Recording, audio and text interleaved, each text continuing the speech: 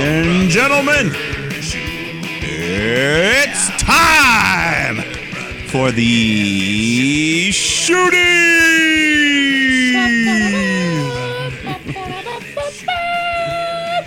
That's right, the biggest annual wrestling award show in all of online wrestling podcasts. And this one, of course, hosted by the Shoot Brothers, myself, Mike the Shoot Shepherd, Cameron, Academy Award winner Osborne. The tux is clean. The red carpet is being walked. I see Brad Pitt over there. Leonardo DiCaprio is over. Kate Blanchett just walked in the room because this is truly the glitz and glamour of Hollywood out today. The stars of professional wrestling and real life out here in the flesh for another edition of the Shooties, the third annual Shootie Awards, the most original wrestling award show podcast. The Observer hasn't even put out their shit yet. No, I mean they're waiting until we do ours so they can kind of steal some of our. They usually wait for us before they give their announcements, because a lot of the things that we have to say are very important. That's right. I mean, of course, we've got some of the gold standard categories, the best wrestlers, best matches, but we got some new ones this year as well, so we're just going to be jumping around all over the place. We got a whole trophy case to hand out here. And the most important part is we have a lot of fun doing it. It makes it feel like, watching wrestling year-round is fun in and of itself, but we do need something to celebrate those achievements. Yeah, exactly, because the wrestling world never ends. It never stops, so it's nice to take a moment to kind of stop and just reflect on. Stop and reflect on the year that was. This was a big year for everybody because we got out of the Thunderdome. Yeah. After a 2021 almost exclusively in the Thunderdome over there in WWE. Of course, AEW eventually left Daly's place. They were able to take their show on the road a little bit sooner than WWE was, and I think that certainly helped. You know what they were doing? Impact added fans this year also. They were doing the no fans, no LED boards, none of that, and then they slowly started bringing people back to more of like a Capitol Wrestling Center vibe. NXT 2.0 started this year. Like, a lot of things happened. It's true, and I mean, the fans, they're such a big part, so why not kick off with an award that we couldn't even have last year because there was no fans. I'm talking about the Pop of the Year. The Pop of the Year, fans. Now, in layman's term, a pop is I would describe it as the initial reaction to something happening, and it's often associated with a sound cue. If you picture the glass smashing in the middle of the Rock Mankind, you picture it, and when that glass smashes, something big is coming. Yeah, that's really what it is. It's like a 3-second moment, the big loud reaction.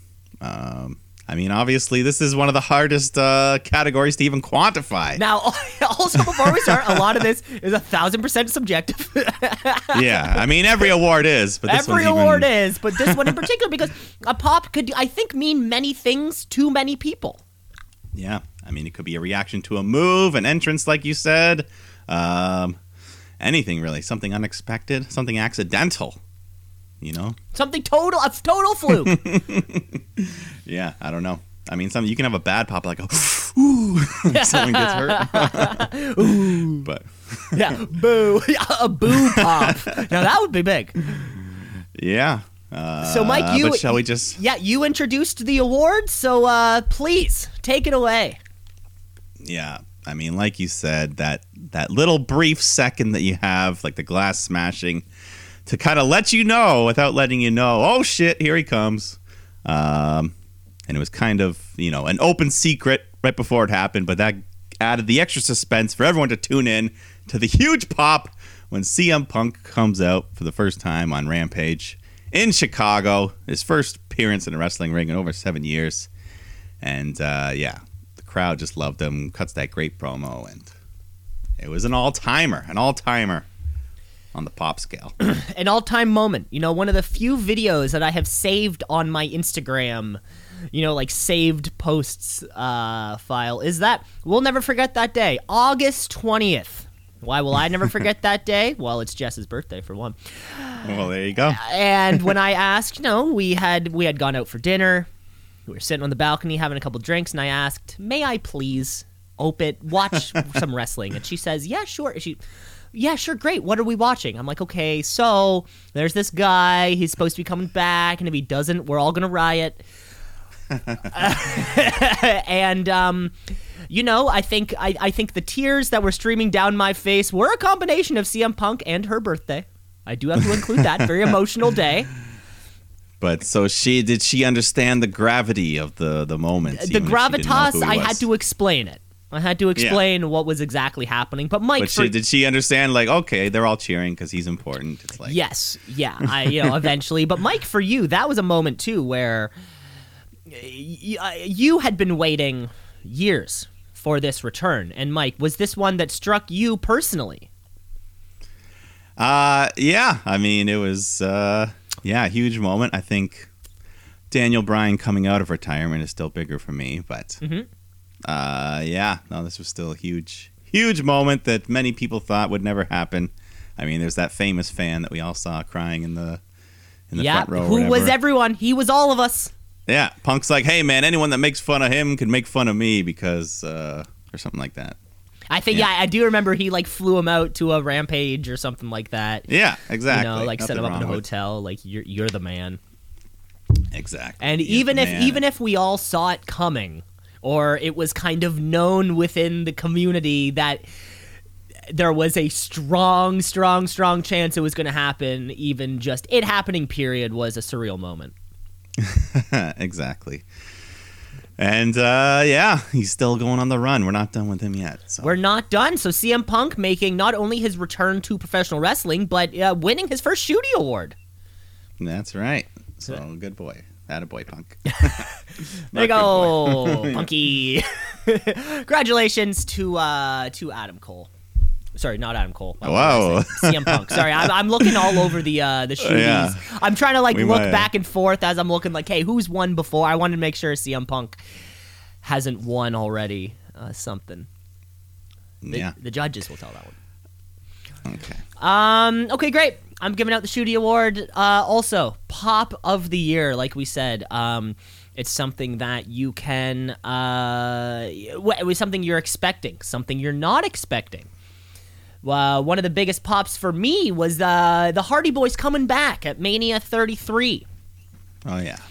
And the New Day teased it perfectly. Who's gonna join the match? They took a few steps down the ramp before the echoous thunder of the floor tom kicks in. I mean, and the fact that the Hardy Boys fought the night before on Ring of Honor, no one thought they were gonna do double duty that weekend. No one thought they were doing double duty this week, and when it comes to a lot of these pops, you're right, Mike. I'm looking no further than All Elite Wrestling. They provided us with some huge moments this year. And like I said earlier, very focused on the auditory experience. You hear that glass smash. You hear the floor tom start being beaten, and you know what's coming. But sometimes it's not an auditory experience at all. No, sometimes it is that of a visual experience. Because if we can bring ourselves back to the day of September 5th, 2021, Kenny Omega successfully defends his AEW championship against Christian Cage, I believe, and he lets us know that anyone ever who can come and defeat him are either already tired, they're already left, or they're already dead. And that's when we heard something we've never heard before. It's all about the boom, and on the Titantron, Adam Cole, Bay. Bam! Yeah. Shootie winner, Pop of the Year, Adam Cole's debut at All Out 2021 was this moment for me where the speculation, could it happen? Who knows what's happening behind the scenes? Nobody saw this one coming. Maybe it was the double swerve. It was a double swerve. We're all thinking Bryan Danielson. Of course, Bryan Danielson shows up 5 minutes later. 5 minutes later. That was just the cherry on top of the pop. That was the cherry on top, and that's why Adam Cole separates for me. Because the pop, when we heard the Flight of the Valkyries for Bryan Danielson, it was kind of something and even CM Punk had said, you're going to have to wait a couple more weeks on that one. But Adam Cole showing up so soon after him and Kyle O'Reilly were at it on NXT, it was maybe 2 weeks later. Mm-hmm. Maybe right when he's still relevant. He comes out wearing that shirt, all elite, baby. What a big moment for all of those fans who would have been there. Every single one of them's going nuts. Yeah. And then all the crowd hits a big Adam Cole baby while Adam Cole's staring down the rest of the elite. So Adam Cole. Yeah. And CM Great Punk. moment. One of the best endings to a pay-per-view. That all out. It's got to be. Yeah, and in a non-wrestling, not only was the match between Omega and Christian Cage great, but then the whole that and then the promo at the end, the 2 premieres, the beatdown, we got it all. Yeah. The double surprise. The double surprise. So, all right. Congratulations, CM Punk. And Adam Cole. Adam Cole has won a few Shooties in his past. Oh, yeah. Yeah. He's won. He's done. Yeah, he's won. He's won a few. So let's move on to our next category then. Shall we? In the spirit of new things, new or premieres, things like that. We're moving to new networks. Let's kick off. Let's get another award out there. We're going to present to you the Shootie for Rookie of the Year. Good crop of rookies this year. Great crop of rookies this year. The way that with Rampage's introduction, with the expansion of Dark and Dark Elevation kind of filming from their little studios, we're seeing more faces this year than we ever have before. And they're doing shit that we didn't know these little people could do. I didn't know Dante Martin could fucking jump out of the rafters, but he does it every single week. Yeah, and I mean the term rookie is kind of loose. There's no real hard definition. It is a little vague, right? It is kind of how you and I both kind of interpret these superstars, in previous years, the likes of Keith Lee, Eddie Kingston. They've won rookie, although they're not rookies. They're kind of rookies to us. This year, though, I wanted to go a little bit more traditional with it because I think out of the biggest crop of rookies possibly that we've seen in a long, long time is the creation of, or the expansion of NXT 2.0, where already 2-ish months into this product, and we are seeing brand new faces on our screen every week.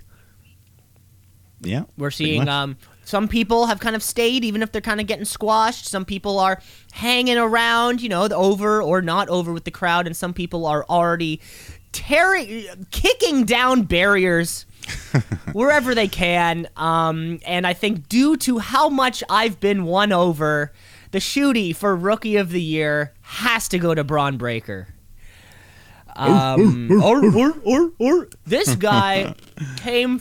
Not only did he totally get over with me, every single week he's been improving since he's been on television. He's getting better. He was pulling out some things. He pulled out a standing moonsault last week. I'm thinking to myself, this is a former defensive lineman in college football, and he's just doing standing moonsaults like it's nothing, taking on one of the best NXT champions that we've ever seen in Tommaso Ciampa.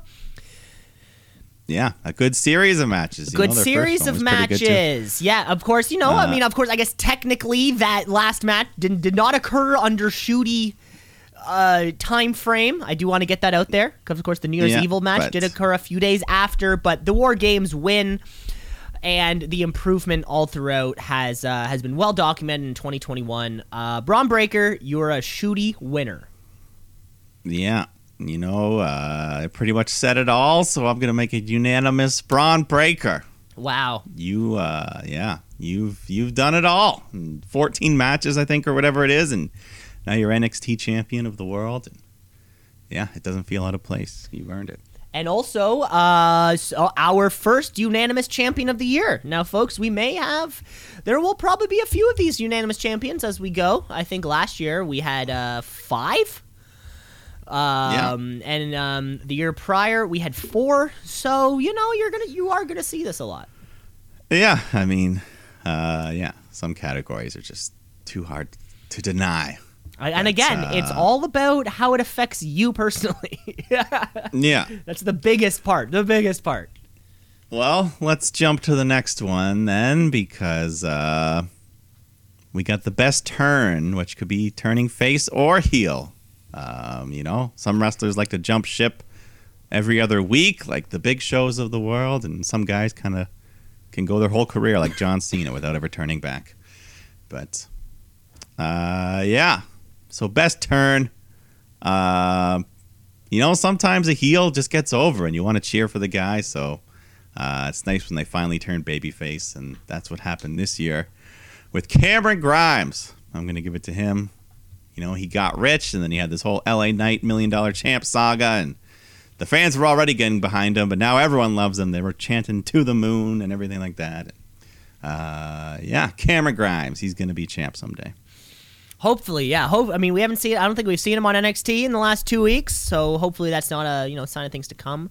But yeah, you're right. As soon as he was in that feud with LA Knight, you look at LA Knight, and he's just the biggest fucking heel there. You just have to look at him. It's not even that difficult. Yeah, he is. He is the guy that's there. Well, congratulations to Cameron Grimes, a former Shootie. He's winner, won. so. Yeah, he's won a couple. Yeah. Okay. Turn of the year. Babyface to heel. Heel to babyface. Mike, sometimes a turn, it's very much so dependent on the work that you need to do, getting yourself over. But sometimes, the groundwork is sort of laid out for you. Hey, all I need to be is just a better person than that guy. Hey, we're going up in a fight. You're an asshole already. This gig is easy. I just need, if I can just make the people laugh or make a couple jokes, people are gonna love me. And I think I think in this year in particular, nothing got me more than over on SmackDown. He came back after SummerSlam, right after he debuted himself. The turn of the year, babyface Brock Lesnar. Oh, yeah, that's a good one. Brock Lesnar, for me personally, went from I say it, he was holding that Universal title hostage for like 500 days, and we saw him like 4 times. The fans, turned on him just because, hey, like, fucking wrestle, my guy. Like, these guys are on Raw every week. Why can't you? And something flipped in Brock Lesnar, where he comes out now with his jeans, his big-ass belt buckle, his overall, his flannel shirt with the sleeves cut off. He is so over. His turn has been incredible, and it's just been a lot of fun to see. Brock Lesnar, I think possibly your very first Shootie. Maybe. And, you can tell when he's having fun with stuff, like stuff he's doing with Sammy. He's like, Sammy, come here, my boy. And he's just like talking to him.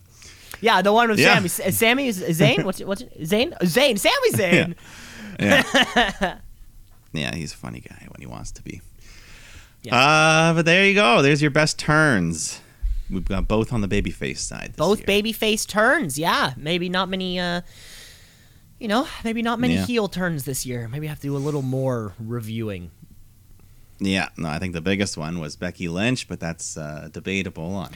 It's debatable. It's debatable. Big time Bex. Yeah. We still don't really know what the hell's going on. I mean, are you a heel just because there's a bigger babyface than you in the match? Somebody kind of has to take that gig right off the bat. Yeah. It's hard to say. Let's move on to our next Shootie category here. Let's move on to one which is one of the more subjective. I mean, I guess they're all subjective, but certainly one of the more subjective ones here. We're going to bring you the Shootie for Work of the Year. The Work of the Year. Famously, initially won by Lacey Evans. When she got pulled over in Calgary, and it was a great video of, I still think the cop was playing along. I think maybe there was some kind of pre-conversation like, hey, I get it that I'm pulled over. I will pay whatever fine. Could I film this and make this a little bit fun? I still think, because who the hell knows? Either way, that was gold. Yeah. but to be worked, sometimes things convince you of one kind of way, and then it's not. It ends up being not. Or sometimes they tell you it is going to be a certain way. Sometimes you're shot into a work. You're worked into a shoot, brother. But I have to give my Shootie winner for work of the year going to both Charlotte Flair and Becky Lynch in that incredibly awkward but legendary title exchange. Neither woman wanting to look small, but, I guess a simple handing off of the belts and the handshake would not suffice, so Becky ends up throwing her title at Charlotte, who just lays the respective one on the ground. Nobody knows what the hell is going on, and I think that's part of the big one for me. I want every single dirt sheet report to be opposite. I want Meltzer to say one thing. I want Ryan Satin to say the opposite, and I want fucking Alvarez to say the opposite of that.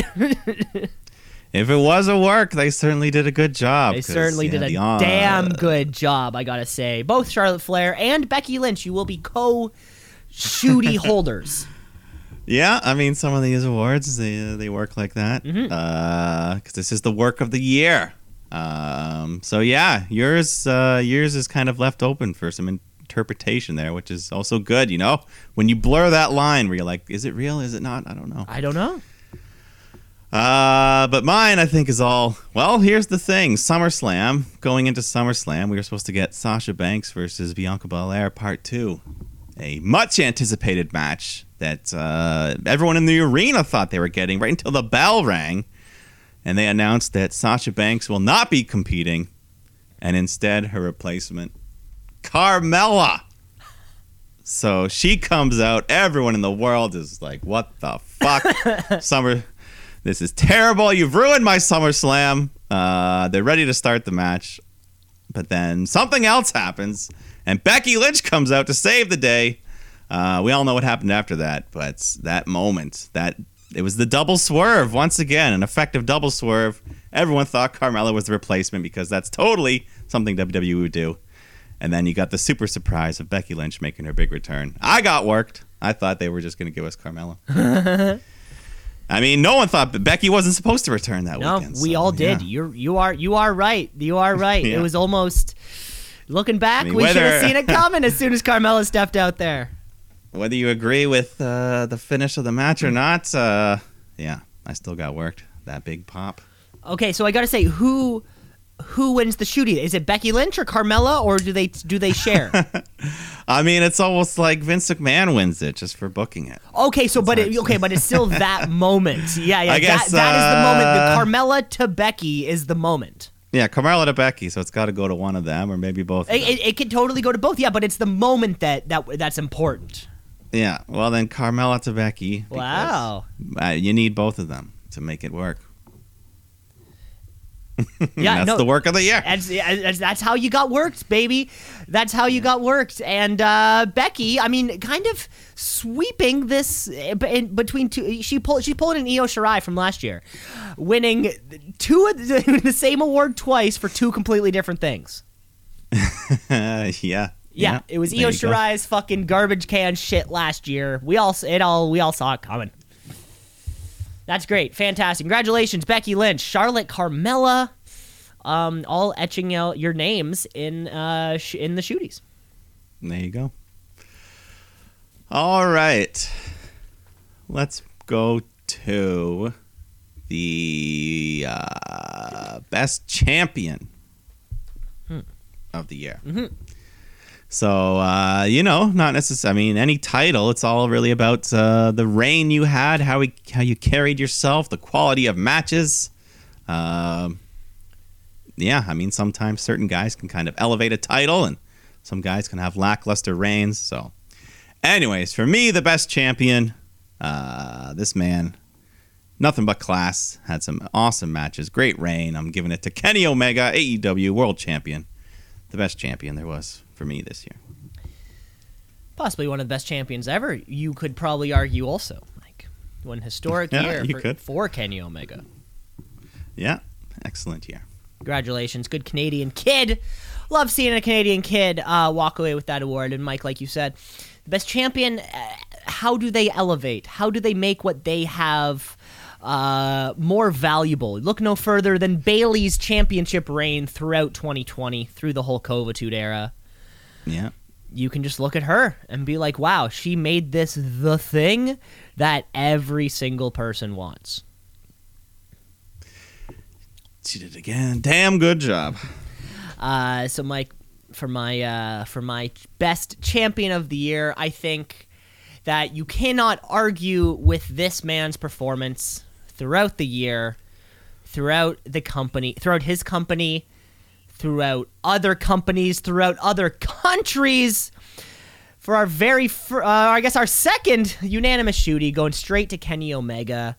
The things that Kenny Omega did, elevating that Impact Championship, I guess kind of unifying the Impact and Ring of Honor, or however that, he did shit, no, not Ring of Honor, sorry, Impact and TNA. Yeah.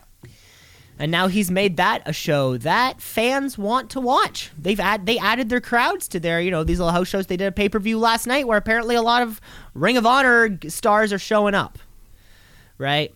Opened that forbidden door that we thought couldn't happen again, and carried 3 championships for a few months there, for like 3 or 4 months. He had to vacate the AAA championship due to a shoulder injury. Lost the Impact title on that very first episode of Rampage, I think, the one against Christian Cage. Mm-hmm. Had a match of the year candidate. Like, everything around this guy and belts was just fucking big time. Yeah, the essence of a champion. Truly. And a good Canadian kid. Yeah. Kenny Omega, your undisputed champion of the year. Undisputed champion. But, I'll throw out an honorable mention. Please. Roman Reigns did a... Oh, yeah. Well, I mean, anybody who holds a belt for a full calendar year is doing something right. And of course, Britt Baker, she's been having a good run. Mm-hmm. And even Miro, his TNT title reign, that was probably like that.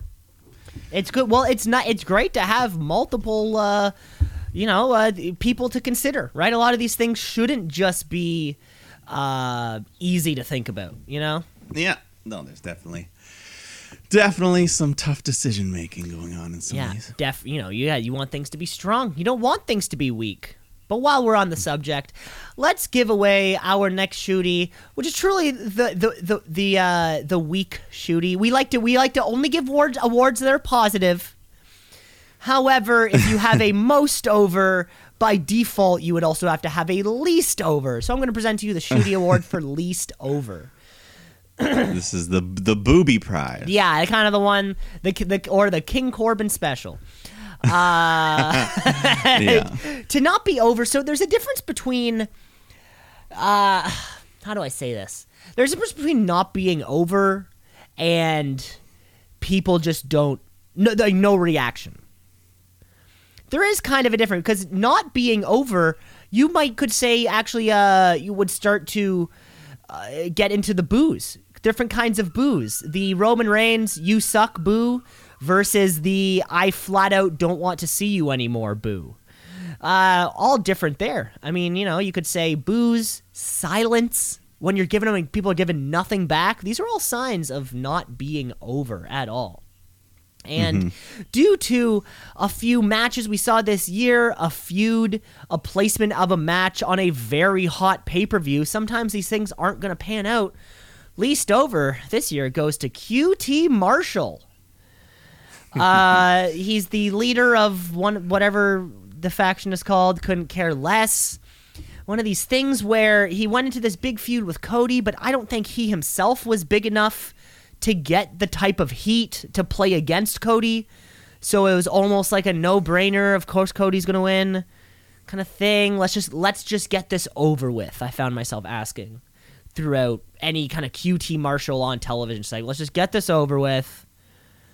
Just like I ask myself with King Corbin a lot of the time. So QT Marshall, I'm sorry, bud, but you are the least over. No, absolutely deserved for him on this award. But the names that I'm going to mention might shock you. But sometimes, like you said, a bad reaction, can be for all the wrong reasons. Can be worse than anything. I don't know. Anyways, when something is anticipated, you're hyped up for it. You want it to be good. I'm just going to give it to you. The least over thing for me was the exploding barbed wire death match between Kenny Omega and Jon Moxley. I had high expectations. I think a lot of people did. And even if they didn't meet them, they went so far below them. That dud of an explosion, every little effect, I thought was pretty bad. And they haven't even really mentioned it since the week after when they did the promo. And I don't think you'll ever see highlights from that match. They may never book one again. But yeah, that was a big dud for me. You really got to wonder what and where did it go wrong? I don't know. Because like you said, you can see the footage online of, these matches happening in Japan, and you're like, this is a no-brainer. If this is what it's going to look like, then holy shit. Yeah, that was your main event match for your pay-per-view. You only get 4 pay-per-views a year, and yeah, the disappointment. As soon as that final thing went off, the fans just booed, which, that's a very rare thing for the fans to just completely shit on something in AEW. In AEW, like you said, the last time I think we heard like a kind of like a visceral boo crowd reaction like that was the Seth Rollins Fiend Hell in a Cell. Yeah. When that match was just sort of abruptly stopped and everyone's like, what the fuck? Boo. Yeah, it's a very similar kind of feeling, but yeah, that's what it was for me. That match, I had very high hopes, and yeah, I think a lot of us did. If nothing else, I gotta say the best thing we got from the exploding barbed wire death match was having Kenny Omega say, Don 69 me, Don 69 me. Yeah, that was the best. That was the best thing we got out of the whole thing. Which it shouldn't. The best thing we get out of a match shouldn't be the promo after it. Yeah, and I got to give honorable mention because it was so bad as well. The Zombie Lumberjacks from The Miz versus Damian Priest. Yep, that was not over at all. Of course, you can watch Army of the Dead or on whatever it's called, whatever the cross promotion was. Yeah, bizarre. You were right. All right, let's move on then to the commentary of the year. It's a very important piece of wrestling. You could watch wrestling without it. When you're there live, you don't get to hear it, but just can add that extra level, that extra drama to a match. Or especially when a guy like Excalibur, he just knows so much. He can just teach you things, and you learn the history and just so much about everything. But yeah, sometimes it's just the passion. When someone, some guys like Michael Cole, they've been there so long that, some episodes they're kind of phoning it in, but this guy hasn't been there long enough to do that. So I'm giving it to Pat McAfee. This guy, I feel like he's genuinely excited for every match he's calling. He knows his stuff too. He knows the moves. He makes references to outside companies that other people probably can't get away with. But yeah, Pat McAfee. And I think part of the draw there too, Mike, has to be just the freshness of it. It's not only a new sounding voice, but it's a whole new set of opinions. It's a whole new set of little turns of phrase. It's a whole new set of enthusiasm. Yeah. He knows the slangs that the young kids are using. And then you get to watch him standing up on the table when Rick Boogs is playing. He's bringing so much to the production that's not just talking. Yeah. No one told him to jump on a table like that. That's just that's just what he chose to do. He likes to stand up in his podcast, so he was like, "I'm going to stand up and do this." Mm-hmm. So there you go. Congratulations to Pat McAfee. You've won a few Shooties in your career, also. Yeah. Best celebrity, I think. Last year, he was a unanimous celebrity appearance. Yeah, unanimous. For my choice for Shootie of the Year, best on commentary, I am going a little more traditional with everything. Because yeah, Mike, you had just said it. It's new voices. Some guys like Michael Cole been there for so long they phone it in.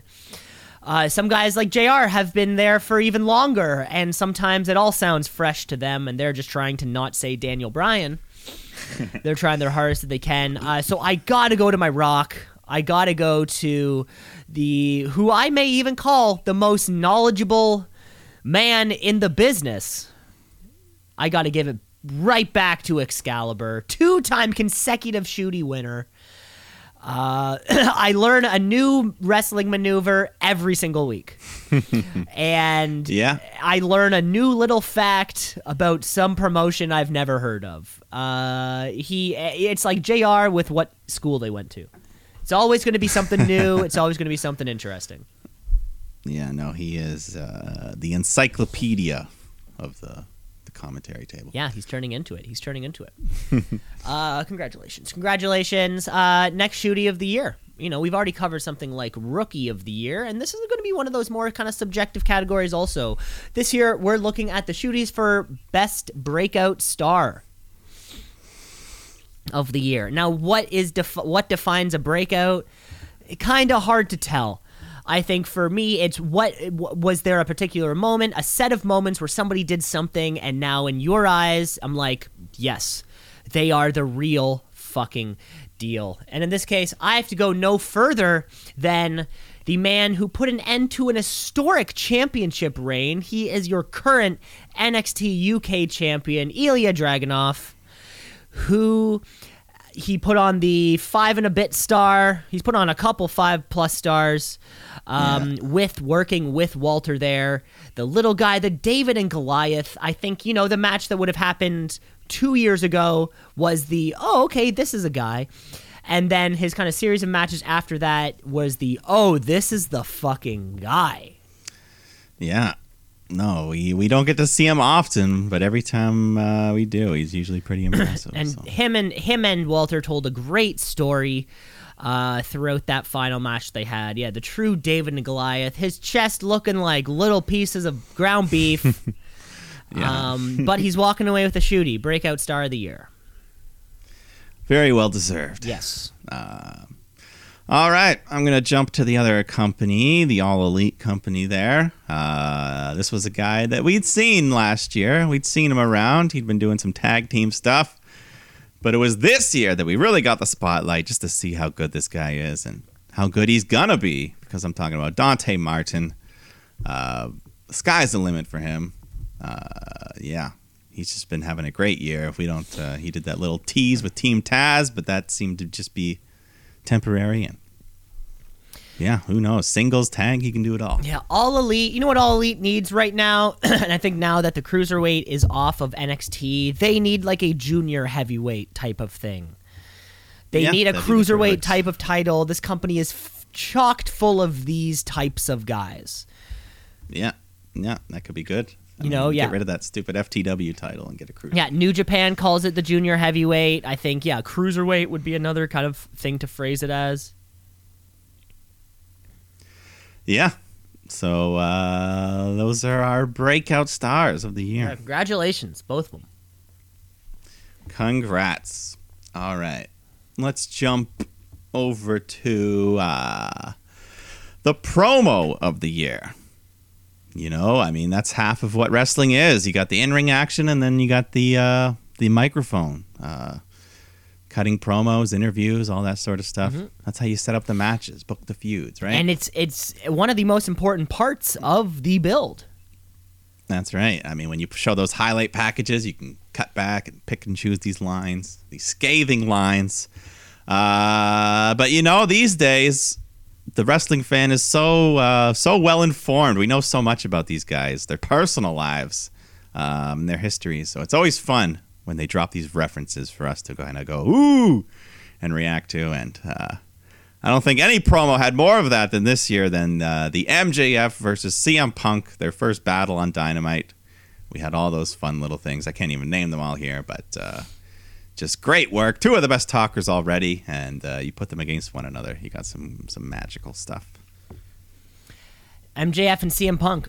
We were waiting for, I think, this promo ever since CM Punk's arrival. We were like, okay, it's coming. Just we can wait for it, but we know it's gonna happen the other day. We know it's gonna happen. You're a less talented Miz You know, MJF doing his thing. Two of the best talkers in the industry. Yeah. You could say, Mike. Well, I'm staying on the same show, or same company at least, because on a particular November 5th edition of All Elite Wrestling Rampage, I got to see what I had been waiting for this whole time, when CM Punk and Eddie Kingston got themselves into a verbal war of words. Of course, Eddie Kingston, for me, he was a Shootie winner for promo of the year for me last year. I can listen to this guy talk about anything. And whether he's talking about, it doesn't matter if he's shitting on you or he's pumping up himself from what he came from and what he sacrificed, he can do everything. But not only that, not only was the full commercial, or full, not between commercial break time for this promo, it also unfolded to Eddie Kingston running after CM Punk in a warehouse parking lot while being held back, and there was people are getting pushed up against cars. The whole episode for me was this Punk Kingston fucking masterclass of how to not wrestle and be a professional wrestler without actually wrestling. CM Punk, Eddie Kingston, you guys got it. You guys got promo of the year. Yeah, no, that was great stuff. I mean, you and I both had us believing that Eddie could win the match. But God. Yeah. Who knows? Great stuff. I'll throw another honorable mention just to John Cena and Roman Reigns. They had a good little promo there in the summer.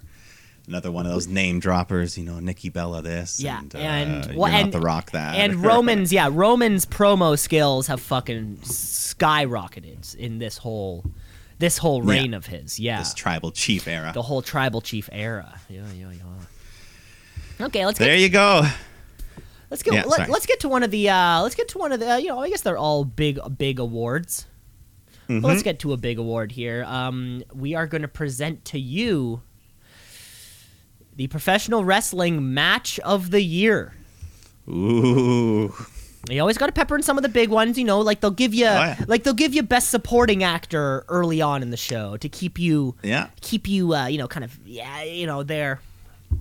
Yeah, no, hey. We got to throw in some big ones there. So what do we have to say about Professional Wrestling Match of the Year, Mike? Well, God, who's our previous winners?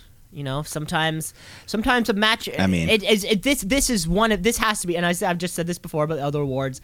This is one of the more subjective ones. It's all about, did it spark a little something with you? Mike, whether it be the Graveyard match at WrestleMania 36, which sparked something completely different for you than I'm sure Cody and Dustin at Double or Nothing the year prior. Two completely different wrestling matches. But they all had to you, it was something special. Exactly.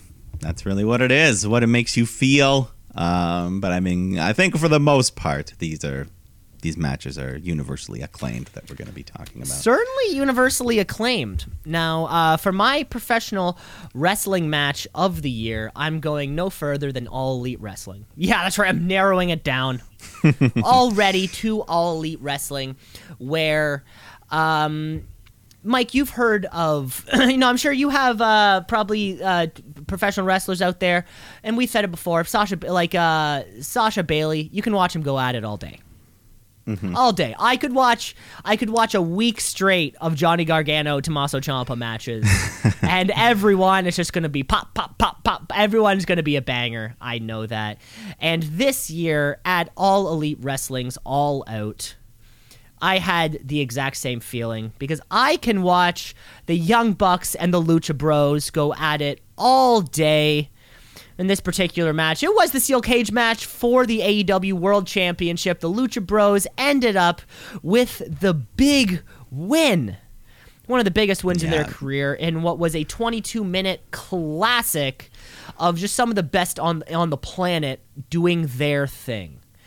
22 minutes of non-stop, just cage, fury. Jumping, flying, and, flipping. and 2 years prior, I mean, this is the second time these two teams have won a Shootie for Match of the Year. We all remember the Escalada de la Muerte at All Out. We all remember it, and I can watch the Young Bucks and Lucha Bros wrestle for all time and ever. Congratulations. This was the professional wrestling match of the year. Yeah, it certainly was an all-time. I mean, some have said the best cage match ever. Certainly the best tag team cage match I can think of.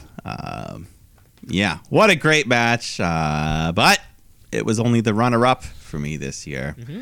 I had one match that felt slightly better. Much different style. Same company. But this match didn't even have a winner. Because I'm talking about the 60-minute draw between Hangman Adam Page, Bryan Danielson. Just a masterclass in professional wrestling. You pretty much had it all. Each man pulling out the stops, couldn't put each other away in an hour, and yeah, just great storytelling to set up that rematch, which was amazing in itself, but did not qualify for this year. So maybe we'll talk about that rematch next year. But for now, it's the 60 minutes, the classic. Winter is coming. Yeah, you're right. Between the all-out match and honestly, both of the time limit draws, Bryan Danielson matches, I've been on the fence for a week now about it. Yeah, that one at the Grand Slam too. I was Yeah, I mean, Bryan very quickly added a whole stack of contenders for this award. Immediately. Yeah. It was incredible. Not even counting his WWE run, where he had some great. Not even that loud. Who knows? Who knows? Don't you? Things might come up. Who knows? Yeah, we're not done. We're not going to spoil other things, but once again, I do have to do an honorable mention because Britt Baker versus Thunder Rosa in the Lights Out match was one of the best women's matches of all time. Amazing stuff. That visual that'll forever be on the intro Dynamite. On the T-shirt, that will forever be on the T-shirt.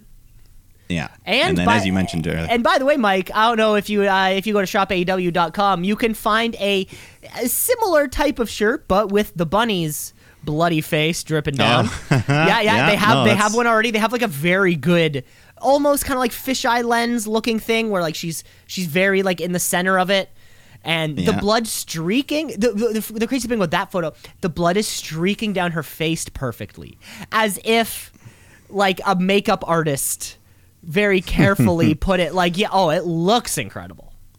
Yeah, that was awesome. Not in contention though. Not in contention this year. No, but and the Walter versus Ilya Dragunov match we mentioned earlier. Yes. That was real top contender as well. But I could go on, but those either way. Hangman, Bryan, Bucks, Lucha Bros, you are our winners. Congratulations. All right. That was a big one there. Let's jump over to the spot of the year. I mean, we've seen some crazy death-defying stunts. We've seen ladder matches, cage matches, blood and guts matches, fires, table. We've seen everything. I won't spoil it all. Yeah, I mean, there was a lot of good stuff to choose from here. But I think the one that just made me go, holy shit, the most was when Hangman Adam Page hits the dead eye off the ladder through a table, nearly killing Pac. Just like, I mean, that takes some balls to do that move. So dead eye off the ladder, Hangman Page to Pac. That's my spot of the year. Yeah, that was great. That was in the I think championship contender match, right, for Kenny Omega. Yeah, I think that was on a Dynamite episode. Yeah.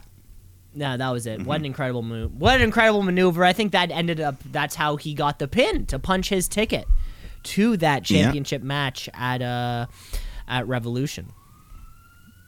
Yeah. Full Gear. Full Gear. Sorry. Full Gear. Yeah, you're right. You're right. Yeah. Yeah.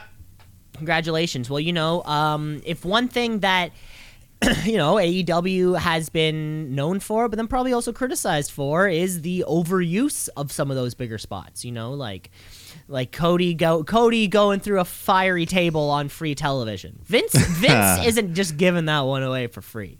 No. If we're and Cody taking the worst of it by far. Cody by far taking the worst of it. But for me, Mike, I got to go back to a maneuver which occurred at All Out 2021 in in my match of the year winner, my spot of the year was Rey Fenix giving a top rope destroyer to Nick Jackson. Not only, like I had just said, my two favorite teams wrestling this incredible match, and I gotta say, if I were to pick an all-time favorite maneuver, I think the destroyer is the one. I'm impressed every single time I see it, and to see it happen, but from 6 feet up. You land even harder when you're already 6 feet above the ground. Imagine doing a backflip 6 feet in the air, but then still having to land so you land on the top of your skull. Yeah, it takes a lot. And just like Mike, just like the Deadeye, both the giver and the receiver I believe are winners in these categories. Pac's dedication to that Deadeye is just as important as Nick's dedication or as Adam Hangman Page giving it. Yeah, exactly. Congratulations, both those two. Yeah, big moments. Yeah, big moment. Okay, Mike. So I'm going to take a step away from a category type of thing because we got to recap our wrestlers of the week. Oh, okay. That's fun. Okay. Every single week we present a new champion except for 1 week in 2019 when somehow we blew past you giving one. So we don't actually know if that's going to tip the scale. So, Mike, I'll kick off with me. I had 44 total wrestlers of the week. A lot of one-timers. I had coming in as a 2-time Wrestler of the Week champion for me was Hangman Adam Page, Sting, Chris Jericho, Adam Cole, Darby Allin, and Charlotte Flair. I only had one 3-time Wrestler of the Week, and they were the recipient of the award I gave to the most. Bryan Danielson was a 3-time Wrestler of the Week in my books. Hell yeah. Hell yeah. Hell yeah. Now, Mike, shooting over to you. You had a total of 43, so you had one less Wrestler of the Week than I did. You had a couple clear winners. You had some 2-timers that you gave it to. Cameron Grimes, Big E, Britt Baker, Jungle Boy Jack Perry. But then I think, Mike, the wrestlers that you loved above and beyond, you have a tie at 4 apiece.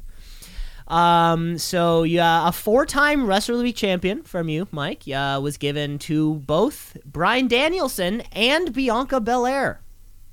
Oh yeah, reflected of the types of year that they had. All in all, Bryan Danielson, between the two of us, that's 7 individual awards there. 7-time Wrestler of the Week. There's only 52 weeks in the year, and that's with like 6 months off. And that's with almost. 6 months off. It's crazy. Crazy.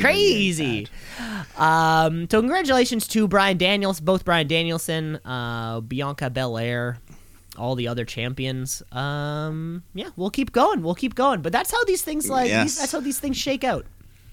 No, we appreciate you keeping those statistics for us. Always fun to look back on those year in reviews like we do. The big players get the big moments and they get that big respect. There you go. But I'll give you. But let's get back to the Shootie. Let's get back to Shooties. Let's get back to actual awards here. We're gonna give something up. We are looking for the Shootie Award for Best Backstage Personality. Now, backstage personality doesn't have to be exclusively like they're chained to the backstage area. They're allowed to come in and out and about. They can talk in their ring. They can do whatever. But really, for me, Mike, this is whose backstage stories, development, characters are really making a big difference for me. Right? Yeah. Last year for me was Schiavone. He's back there giving the interviews. He got kicked by the Young Bucks one time. He's probably running around Daly's. He was running around Daly's place like it was no tomorrow. But I think my winner for backstage. Busy man. Pardon? No, sorry. I said he's a busy man. Oh yes, just that he's a busy man. Yeah. Well, if I think of who are the busiest people in professional wrestling, they're the ones who they don't just have to work Raw. They have to work SmackDown also. That's why my best backstage personality of the year, well, I should say personalities. My winners are both Adam Pearce and Sonya Deville. Our managers backstage, they're working both shows, they're booking matches, they're being pieces of shit. Sometimes they're good cop, bad cop. I love their relationship. And they've made a big difference this year, I think, in a lot of the backstage world. So co-champions, Adam Pearce, Sonya Deville. Yeah, that's fair. They can share. I went the other way and just did a repeat of last year. Gave it to good old Tony Schiavone once again, just for being kind of the jack of all trades. He does it all. He commentates, he interviews, he's a busy man, like we said. He's really a hard worker, and he's still got that great voice to do it all. He's working, he works all the shows. He does the AEW Unrestricted podcast with Aubrey Edwards and their weekly guests. He's all over the place. Yeah. I don't know. Have you ever listened into that show that they do? Here and there. I think I've heard some stuff. Yeah, one little funny bit about that. If they're filming from home and just webcam. So Tony Schiavone will just be in his office or whatever, and Tony Schiavone is probably like 60, late 50s, early 60s. It's a total nerd spot. It's like Batman posters. It's like little wrestling figurines. It kind of looks like. It does not look like the office space of a lifelong wrestling comment. It looks kind of like a kid's room. His room kind of looks like a kid's room. And I mean that in the most endearing way possible. Yeah, he likes what he likes. He likes what he likes. Not afraid. Yeah, and we like what we like. So let's hand out our next award for the feud of the year. These can take place over the course of several months, or, some guys, they never fully can separate. Like Sami Zayn, Owens, they'll always have some sort of connection. But it's a blood feud. It's a blood feud. But for me, the feud of the year, it was the big world title chase. Everyone wanted it. We all knew it was coming, but it was great what we got there. Hangman Page, Kenny Omega, the feud of the year for me. I mean, from its inception as their champions, the way it just sort of evolved, everything was great. Yeah, from tag champions to the world title tournament thing to battling it out multiple times. And you know what's fun? Kenny Omega and Adam Page never met up while Kenny was champion. He was champion for almost a full year. Their paths never crossed until it was the time for their paths to cross. Remember we were saying it, I think we were saying it the other week, when AJ Styles and Shinsuke Nakamura had like 7 matches in a row? Yeah. By that third, you're like, he's definitely not winning. Yeah. It doesn't matter how many more of these we do, he's not going to win. And holding on the actual match between Hangman Adam Page and Kenny Omega for it to be the one where he goes over, that's a big moment too. Yeah, it was great. And on the outside you had the Elite, the Dark Order, and that big 5-on-5 match, and lots of twists and turns. But at the end of the day, they did the right thing. They gave Hangman the big win. For feud of the year, congratulations, Mike. For my feud of the year, I was thinking in the vein. I'm a big fan of the John Wick franchise. Are these films that you're familiar with?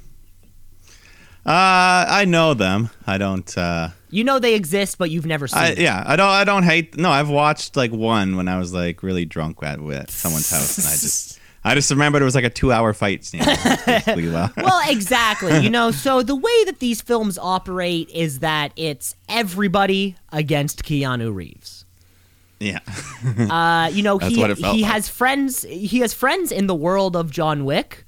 But when it comes to the actual action, it's him versus everybody. One could say John Wick versus the world. And if I'm thinking of one performer in professional wrestling who had the entire planet coming after them, my feud of the year, Mike, Kenny Omega versus the world.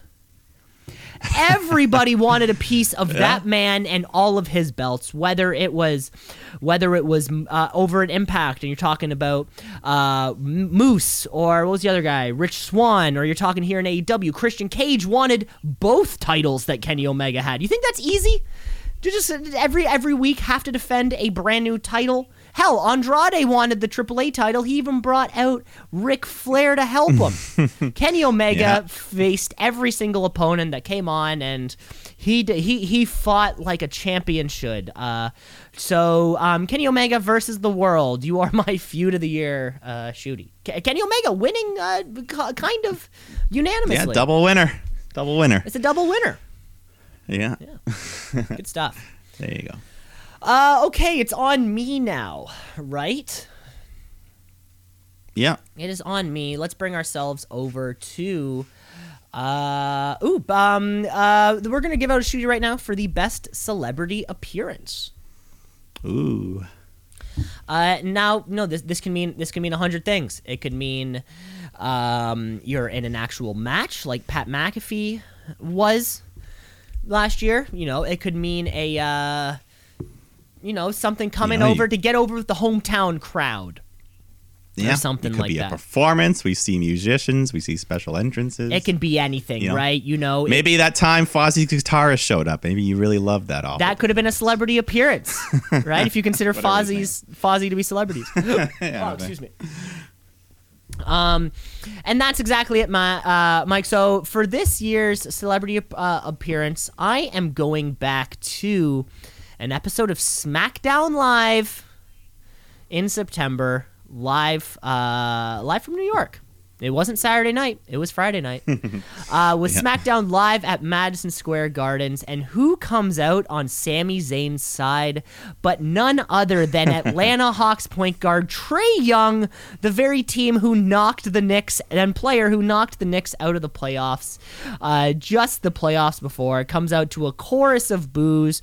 Of course, he gets involved with a little bit of fuzziness during the Sami Zayn match. He ends up getting kicked out. It was a fun moment to see the whole stadium boo him and then cheer him. He wasn't overused. He wasn't brought out for no purpose. And he was wearing a fucking Knicks jersey just to rub it in even more. Trae Young, you might not have much hair left, but you certainly have a Shooty. There you go. For a second, when you said Sami Zayn, I thought you were going to go Logan Paul, and I was like, whoa. But no, Trae Young, good stuff.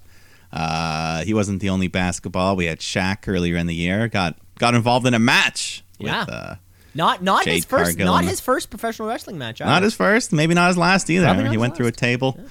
But that's not who I'm giving it to. I'm going to give it to someone that we actually saw in previous years, but it wasn't until this year that I saw them and something just clicked. Beyond the world of professional wrestling, this impacted my personal life because I discovered the magical music of Poppy. She appeared on NXT. I looked up her discography and I just discovered there's way more than meets the eye.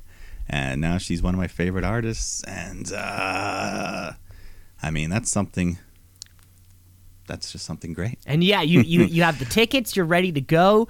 Of course, the show got postponed due to COVID, but I got tickets. I got the album. I am worried though. I am worried that due to the NXT 2.0 rebranding, and certainly, if Triple H was the one who liked the heavy metal music. I don't think. I feel like Bruce Pritchard doesn't. I fear to say, but I feel like we might not see Poppy again. No, and that's okay with me because I've already discovered her. She's already made her mark, so she never has to appear on wrestling again. Never has to do it again. That's great. Transcended into her world. So. There you go. Had to give that in there. One of my biggest regrets was not giving her Wrestler of the Week earlier in the year. So for the week that she would have sung the thing, yeah. And she dropped an album live on NXT. But anyways, let's do another big one here before we take our halfway break. Sure. I think that's a good point. Yeah. So let's give out the best tag team of the year. Not every brand utilizes tag wrestling to its best abilities, but there's still some excellent teams on every single show, no matter which company you're with. But once again, it really came down to AEW for me, just by virtue of them booking their champions better, and just every week you're getting multiple tag matches. So lots to choose from here. But yeah, damn, it really just comes down to 2 or 3 teams, and you're still thinking, and you're still thinking. I know, that's the thing. I have 3 names Shooty written down goes that I'm deciding to to. La La Land. Let's. I mean, yeah, let's just give it to the Lucha Brothers. I mean, give the tie to the Lucha Brothers just because they're so damn good every single time. Like that cage match of the year for you, and runner up for me, and every single time they go out there, they just kill it. They won the titles, lost the titles, both AAA and AEW. And, yeah, just awesome. Lucha Brothers. Congratulations to Lucha Bros. Mike, I'm sure you've heard. Yeah, nothing's broken. Yeah, dislocated elbow. Very nasty fall. But Ray Phoenix put out his little statement already saying, don't blame anybody. It's professional wrestling. This is part of the risk. Because I bet, unfortunately, Luchasaurus may have received some hate online, the Reddit community and things like that. Yeah, stupid idiots. Congratulations to Lucha Bros. They won that big title. Yeah, in my, it was such a, big match for me, big match for everything. Mike, my tag team of the year. Like you said, it's all about how you're booked. It's all about how you're booked, and then you're allowed to be presented. Just being on television is a huge part of what I think about you and if I think you're good or you should be here. And every single week I was entertained, whether it was the new facial hair, the crazy clothes, or the $5,000 Dior Air Jordan shoes.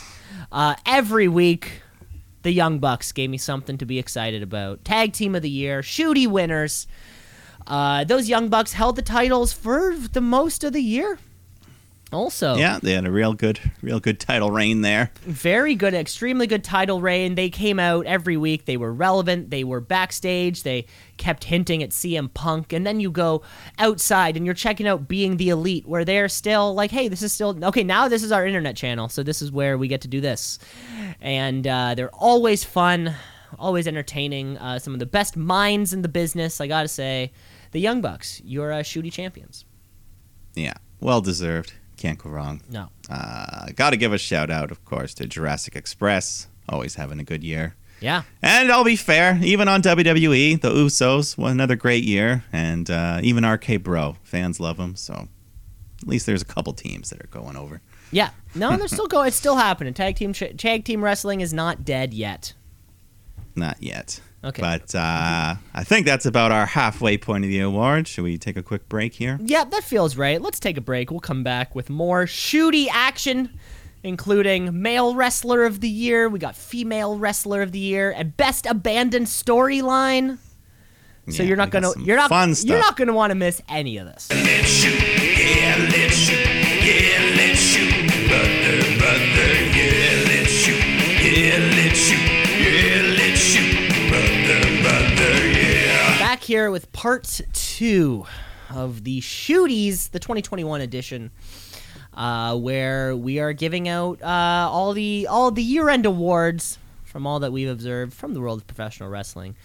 And, got diligent note-taking of such, right? Because you need it for the history books. You sort of need a lot of that information, or else it's just out the window. We need to remember that, who wins gimmicks, who's winning works, who's winning promos. You can see if there's actually any improvement to some of these people, specifically in the rookie and the most improved type categories. Yeah, no, I mean, that's one of the things, the year-to-year growth that we see from some of these performers. That's exactly it. So let's. I'm gonna start off with another Shooty Award winner. We're gonna give our Shooties for the best finishing maneuver. Oh, now this is a big one. Finishing maneuvers. You see almost every match. Very rarely will you not see one happen, right? Now you could be like Roman Reigns and have maybe one or two that will end a match. You could be a Bryan Danielson type and have a literal endless number of submissions and maneuvers that could finish a match. But if I'm giving out my best finishing move, I'm looking to a man and a move that it happens once and it's done. A real one and done, like the Johnson & Johnson vaccine. Finishing move of the year, the one-winged angel, Kenny Omega. Isn't it called something? Like it'd be like a pump handle fucking flip around. There's probably an name for it. Yeah, there's probably an Excalibur type of, non-trademarked name for it, but we all know it when we see it. Not only when we see it, we know the match is over. We know you're not kicking out of that. If you can escape the one-winged angel, you might have a chance of winning, but I don't know if that thing will ever be kicked out of.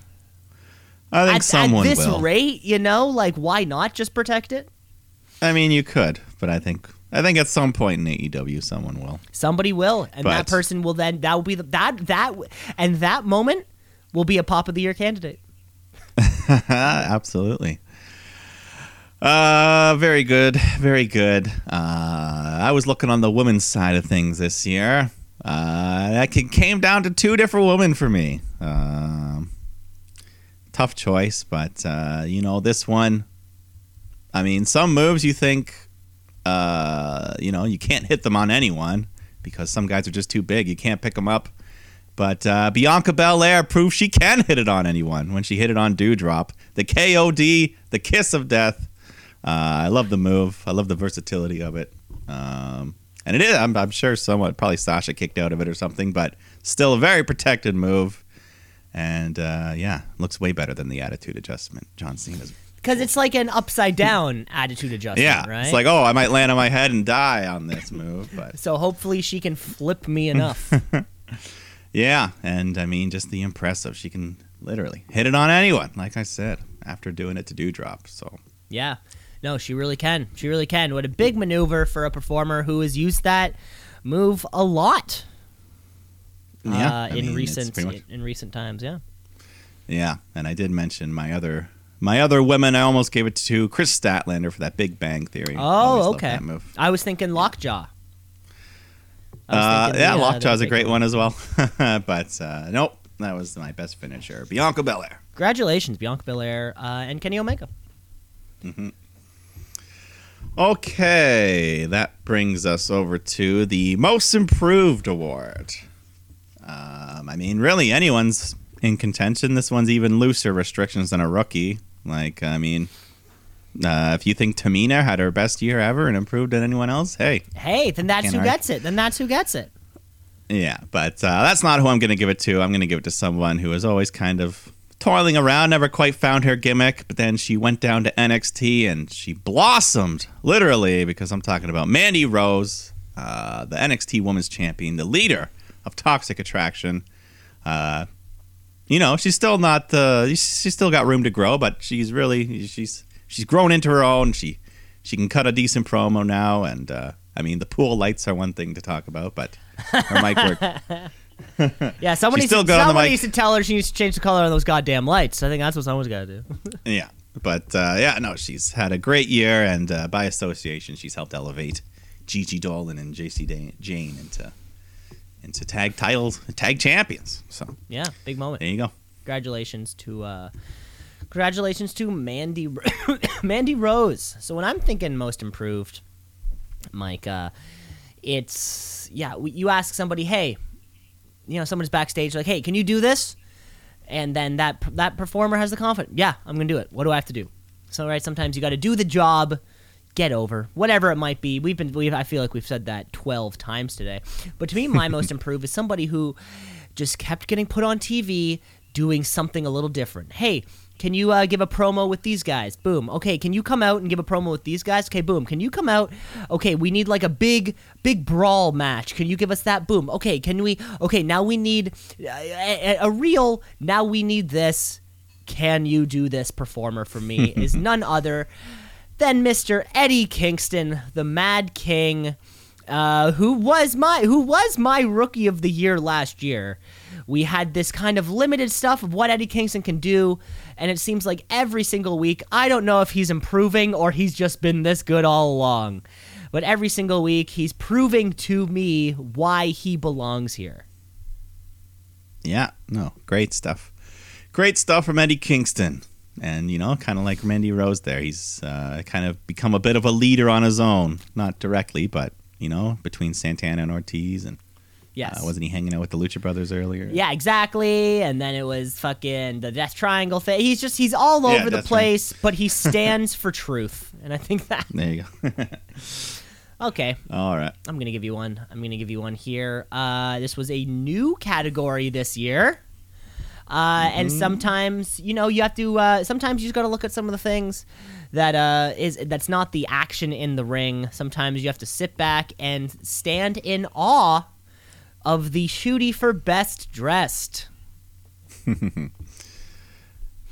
A new award this year. Now, again, this could kind of mean anything. Maybe your in-ring attire is always on fleek, as they say. Maybe, you're coming down the ramp, your contract signing, maybe it's a particular outfit that you're wearing, but hey. Yeah, guys like Grimes and Randy, big fan of the vests. Yes. Vest is a good look. Big vest guy, exactly. But if I'm thinking... if I'm thinking my Shootie winner for the inaugural Best Dressed Award, I'm not looking further. I'm not looking any further than Seth Rollins, who has had this incredible streak of wearing flashy suits of all colors, all sorts of patterns. That coupled with anytime a guy has long greasy hair, a beard, and does like the buttons up all the way to the neck and with a tie, it's just a fucking look. It is a fucking look, and every single week he had something new in his arsenal that really put away that his big kind of like heel persona also, right? That was also very important. No, I mean I gotta wonder what this guy's wardrobe budget is, or because he doesn't recycle a suit every single week. I mean, I wonder, is this a thing that Vince, is like, okay, like WWE pays for the clothes, but they're just kind of like rentals, or like they're not yours, just wear it when you go out.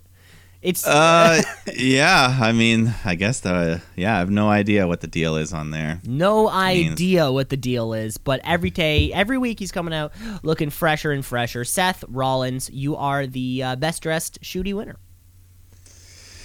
Yeah, he was one of my top contenders. Obviously, like everything we just said about him. Same goes for his wife, Becky Lynch. She was out there, some great stuff every week. The coats, the glasses. I don't know, maybe they just go shopping together on a big spree. But no, I'm going to do the opposite. I'm actually sticking with the in-ring gear stuff this year because, I always thought they had a cool look, some great stuff, and then I found out that they create all of it themselves. They hand make it, design it. Bianca Belair, she's always got some like cool sequin stuff, some sparkly jewels, like reversible EST, the lips, everything itself. She's got a great look, and then she does it all herself, so even more impressive. Very cool. Very cool. Bianca Belair. The other side of it. The other side of it. When your in-ring attire has got to be popping, because, that's what's going to be in the photo when you're holding the championship. And the ref has your hand up. Like, you got to look good. You got to look great in that moment. Exactly. Okay. Let's move right along to the pay-per-view of the year. Even if not every show is called the pay-per-view, but we know what we premium live experience. Yeah, takeovers, live things, whatever you want to call them. We know what they are. And there was a lot of great ones this year. Of course, pretty much every AEW one hits it out of the park, but even the WWE has some big events. Mm-hmm. SummerSlam was huge, WrestleMania. Even Crown Jewel was better than average this year. Yeah, even Crown Jewel was okay. Yeah. But no, for me, one pay-per-view just from top to bottom, not a single bad moment on it. Every match hit it out of the park. And then, like I said, one of the greatest endings to a pay-per-view ever. I'm talking about All Out 2021. Bryan Danielson, Adam Cole, that big debut at the end was just... even if that didn't happen, it would still be one of the best pay-per-views of the year. But, of course, that just made it a legendary all-timer for All Out. So that's my pay-per-view of the year. That's your pay-per-view of the mic, and that's your pay-per-view of the year, Mike. And you know what? I'm not going to tarry any further when it comes to me, because for the second time today, we are facing a unanimous Shooty winner, All Out 2021. We had Miro and Eddie Kingston right off the bat, John Moxley, Satoshi Kojima, Britt Baker retained, the Lucha Bros, of course. We had Ruby Soho debuting. Let's not forget she was the Joker entrant in that match. Like you said, CM Punk Darby, which the fans were just waiting for, and of course Kenny Omega defeating Christian Cage for that AEW World Championship. This is an all-timer. I think right after it finished, everyone was looking at each other, like, okay, this is one of the best. This is one of the best one. Yeah, no, that's really what it was. Yeah. So, unanimous. Love seeing it. Love to see it. Let's move ourselves to the Shooty Award for Best Theme Music. Oh, yeah. Always a fun one. Always a fun one because, one thing we've seen this year, which I think has added a new element to things, is Tony Khan purchasing or using real recorded music, not just music that's made for someone's entrance, right? Orange Cassidy enters to that fucking Pixie song, and who else? Jungle Boy. Jungle Boy has whatever that song is. Yeah, so that was where it caused a bit of I don't know. It made a hard decision because I was like, I don't know if I want to pick those songs because do I just like them because I already like the songs, or do I go with an original song that's just created for a wrestler? Lots of choices. Then there's something like Judas where it falls into both categories. yeah, lots of choices for it. But one thing I think a theme song needs to keep an essence of the character intact. You want to hear the song and you want to think about the person, whether it be conveyed through the music itself, dark and dreary, or the actual lyrical content itself. And if I'm thinking about one performer and I want to know what they're all about, and I know it's all about the boom, baby, the Adam Cole AEW song to me is perfect. It has the boom moment. He kind of named the finisher now, and this was a thing bringing over from NXT, and it sounds very much kind of like that Undisputed Era theme song. The whole thing was put together very, very well, and probably in a pretty short period of time. Adam Cole, it's all about the boom. Listen to it on Spotify, because it's a Shooty champion.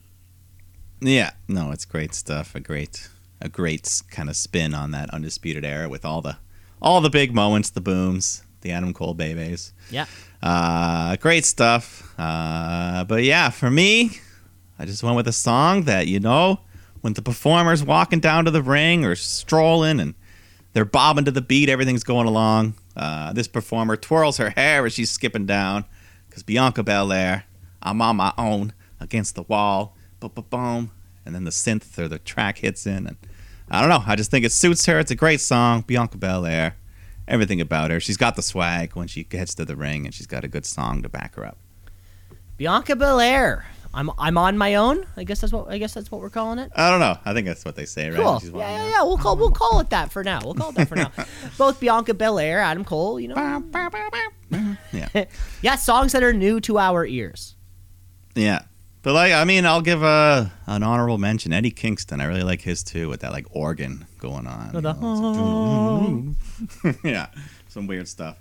But yeah, it's always a fun category. Favorite theme music. Let's hop over to the best gimmick of the year. This could really be anything. We saw some crazy shit with Alexa Bliss and The Fiend as always, and Lily, and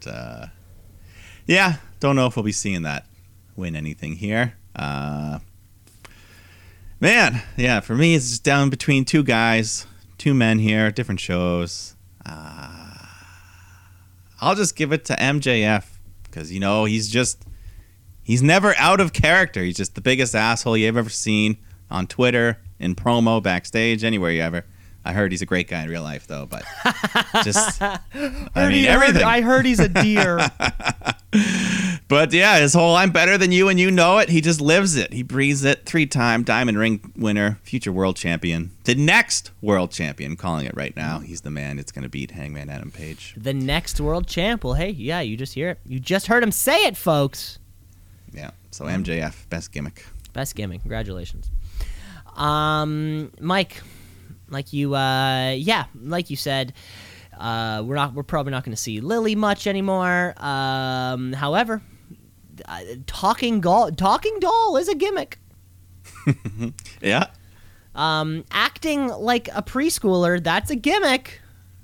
But it certainly wasn't my favorite gimmick of the year. No, Mike, I am looking at a performer who, like you said, you always want them to be in character. You always want them to be serious. You don't want them to just be the role. You want them to live the role. So for that reason, MJF, Maxwell Jacob Friedman. Hell yeah. Hell yeah. A now 2 consecutive year unanimous Shooty winner for best gimmick, Mike. I was racking my brain. I'm like, I don't want to give it to this kid again. And I'm like, but then, but I still got to give it to him. Like, I know. I did the same thing. Cameron Grimes was the close runner-up for his whole, his gimmick, his $1 million shit. But at the end of the day, MJF, he really is better than everyone. And he knows it. So. And the ability for him to, he's been in the spotlight now since AEW's inception, and he can keep doing it. He can keep being this same gimmick. Well, whenever MJF turns face, if he ever turns face, that's going to be a turn of the year. Because no matter how they're going to do it, it's going to be fucking perfect. Legendary. It's going to be a legendary face turn if it can ever happen. And I think it might. I think someday. One day. Even if it's 7 years from now. It'll still happen somehow. Someday. One day. All right.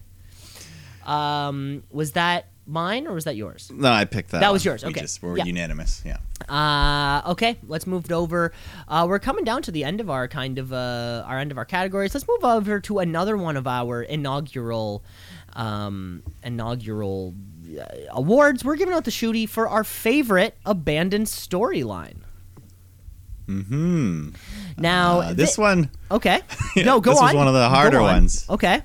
Hard to just kind of like rack my brain because it's been abandoned. So to remember certain things that have been abandoned. So now this was one, Mike, where for me, it became in the aftermath of Raw Underground. I'm thinking to myself, like, what thing did they want us to believe? And then totally, they're like, this isn't working. And now let's just not talk about it and hope it goes away. Because I don't forget these things. We know that I don't forget these things. Yeah. Well, Mike, I would like to recall you back to, I guess it was, what was this last year's WrestleMania? 36? I think something like yes, where I want to bring you back to WrestleMania 36, where we had a hyped match between two, incredibly over people.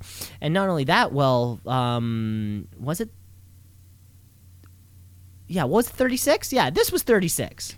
Okay, yeah. Sorry, I just want to make sure I get my shit ready, because either way, no, 37. Haha. Okay. See, that's why I'm fucked up. That's up. Good. All right. Either way. Okay, so we got it. Okay, for now the we're back. Now we're there. back for the historians. No, just because I was just pulling up a page and I was like, wait, what? This doesn't fucking make any sense. Okay, so WrestleMania 37 brought us our second two-nighter WrestleMania, which was a lot of fun. A lot of fans like myself was just sitting down for dinner, opening up that night 2 of WrestleMania, only to have The Fiend taking on Randy Orton. Huh? Mm-hmm. Right off the bat, hell yeah. What we ended up getting was a very disappointing 5.5 minute thing where Alexa Bliss's hair bled and then... Yeah, black drip goo. black liquid dripping black out. drip goo, and oh god, this whole thing was a mess. But my favorite band storyline that came from all of this Fiend Bliss, whatever you want, Fiend Bliss, fucking Randy, whatever you want to call it. My favorite band storyline was Randy's burned face. If you can recall, Randy Orton was set on fire. Was it Alexa like shot a fireball She at him? was shooting like mystic fireballs at him, and then he was around. So we get a big promo from Randy backstage. He's wearing his vest, and he's got bandages all over his face. And he's telling us about how he's never going to look the same. The doctor said there's permanent damage, and I'm thinking to myself, okay, Randy's going to wear a fucking mask for the next year and a half to really sell this. 3 weeks later, the bandages came off. Nothing changed. Now he has a goatee. And to get as far away from this weird Fiend Bliss Randy thing as we possibly could, we immediately forgot the physical apparently permanent disfigurement that Randy was said to have gotten. The Rand Man's doing fine, but Randy's burned face. You are my favorite abandoned storyline. All right. Yeah, no, as soon as we came up with this category, I mean, it basically came down to which Fiend storyline am I going to And wouldn't you know it, a very similar one involved burning, someone getting burnt. But we're talking about the Fiend instead, because when he got burnt and he came back, and remember for a very brief time, he was the burnt, crispy, charred version of the Fiend. Yeah. Yeah, and I was like, okay, let's go somewhere with this. And then they got rid of it like the very next time. Or like, I think it was WrestleMania. He showed up and then he like went through a teleporter and he was back to the regular Fiend. And yeah, there was like a moment where I think like he like shed his skin and kind of like was reborn or something. But I wanted the burnt Fiend for a bit, you know, like when Jason gets fucked up and he just keeps going. And yeah, a burnt Fiend. I wanted a good match with the burnt Fiend. I didn't get it, so another burn involving the Fiend, but this one was on him. Well, I think the biggest takeaway here for us, Mike, is that the whole Fiend Bliss Randy was kind of a unanimous, hey, they want us to kind of forget about it. Yeah, and then Lily came into the picture. And fucked it all up. Okay, best abandoned storyline. Let's go to the another new category, the best manager of the year.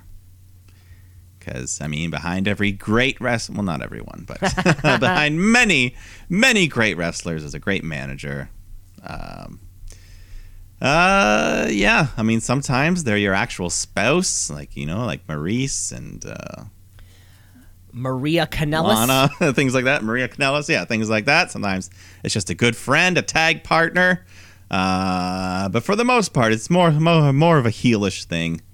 And for me, the manager of the year, this guy got involved in a lot of matches, did a lot of the talking, but he was great every time at being such a big shithead. I'm talking about Don Callis, manager of the year for the champion of the year, Kenny Omega.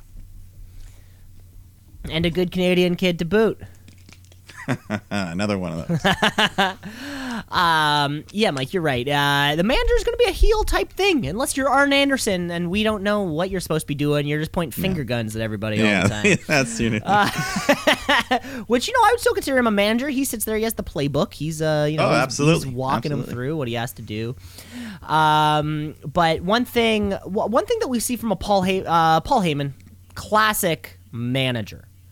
Mm-hmm. He's going to talk a little slimy things. He's going to hold the belt for you because, you know, he knows he's going to cater to your every need as one of his clients. However, I need to give the Shootie to our now fourth unanimous Shootie winners. I'm talking about Don Callis, good Canadian kid. It's what Don Callis did for the entire presentation of Kenny Omega, which really changed. You know, Paul Heyman could have all of those responsibilities in a backstage context, but you have Don Callis is doing commentary. He's sometimes shouldering just as much of the promo load in a, kind of maybe a backstage promo, a pre-taped and in the middle of the crowd. The two of them, just give the two of them the mics. They'll both be fine. Of course, he got involved in the most historic way, leading to that Kenny Omega win last year. You're right, man. He's a fantastic manager. He's been one of the parts I have really missed since Kenny Omega has been out rehabbing that shoulder of his. I forgot how much of an integral part him and Don Callis really were. Yeah, a big part of the Elite.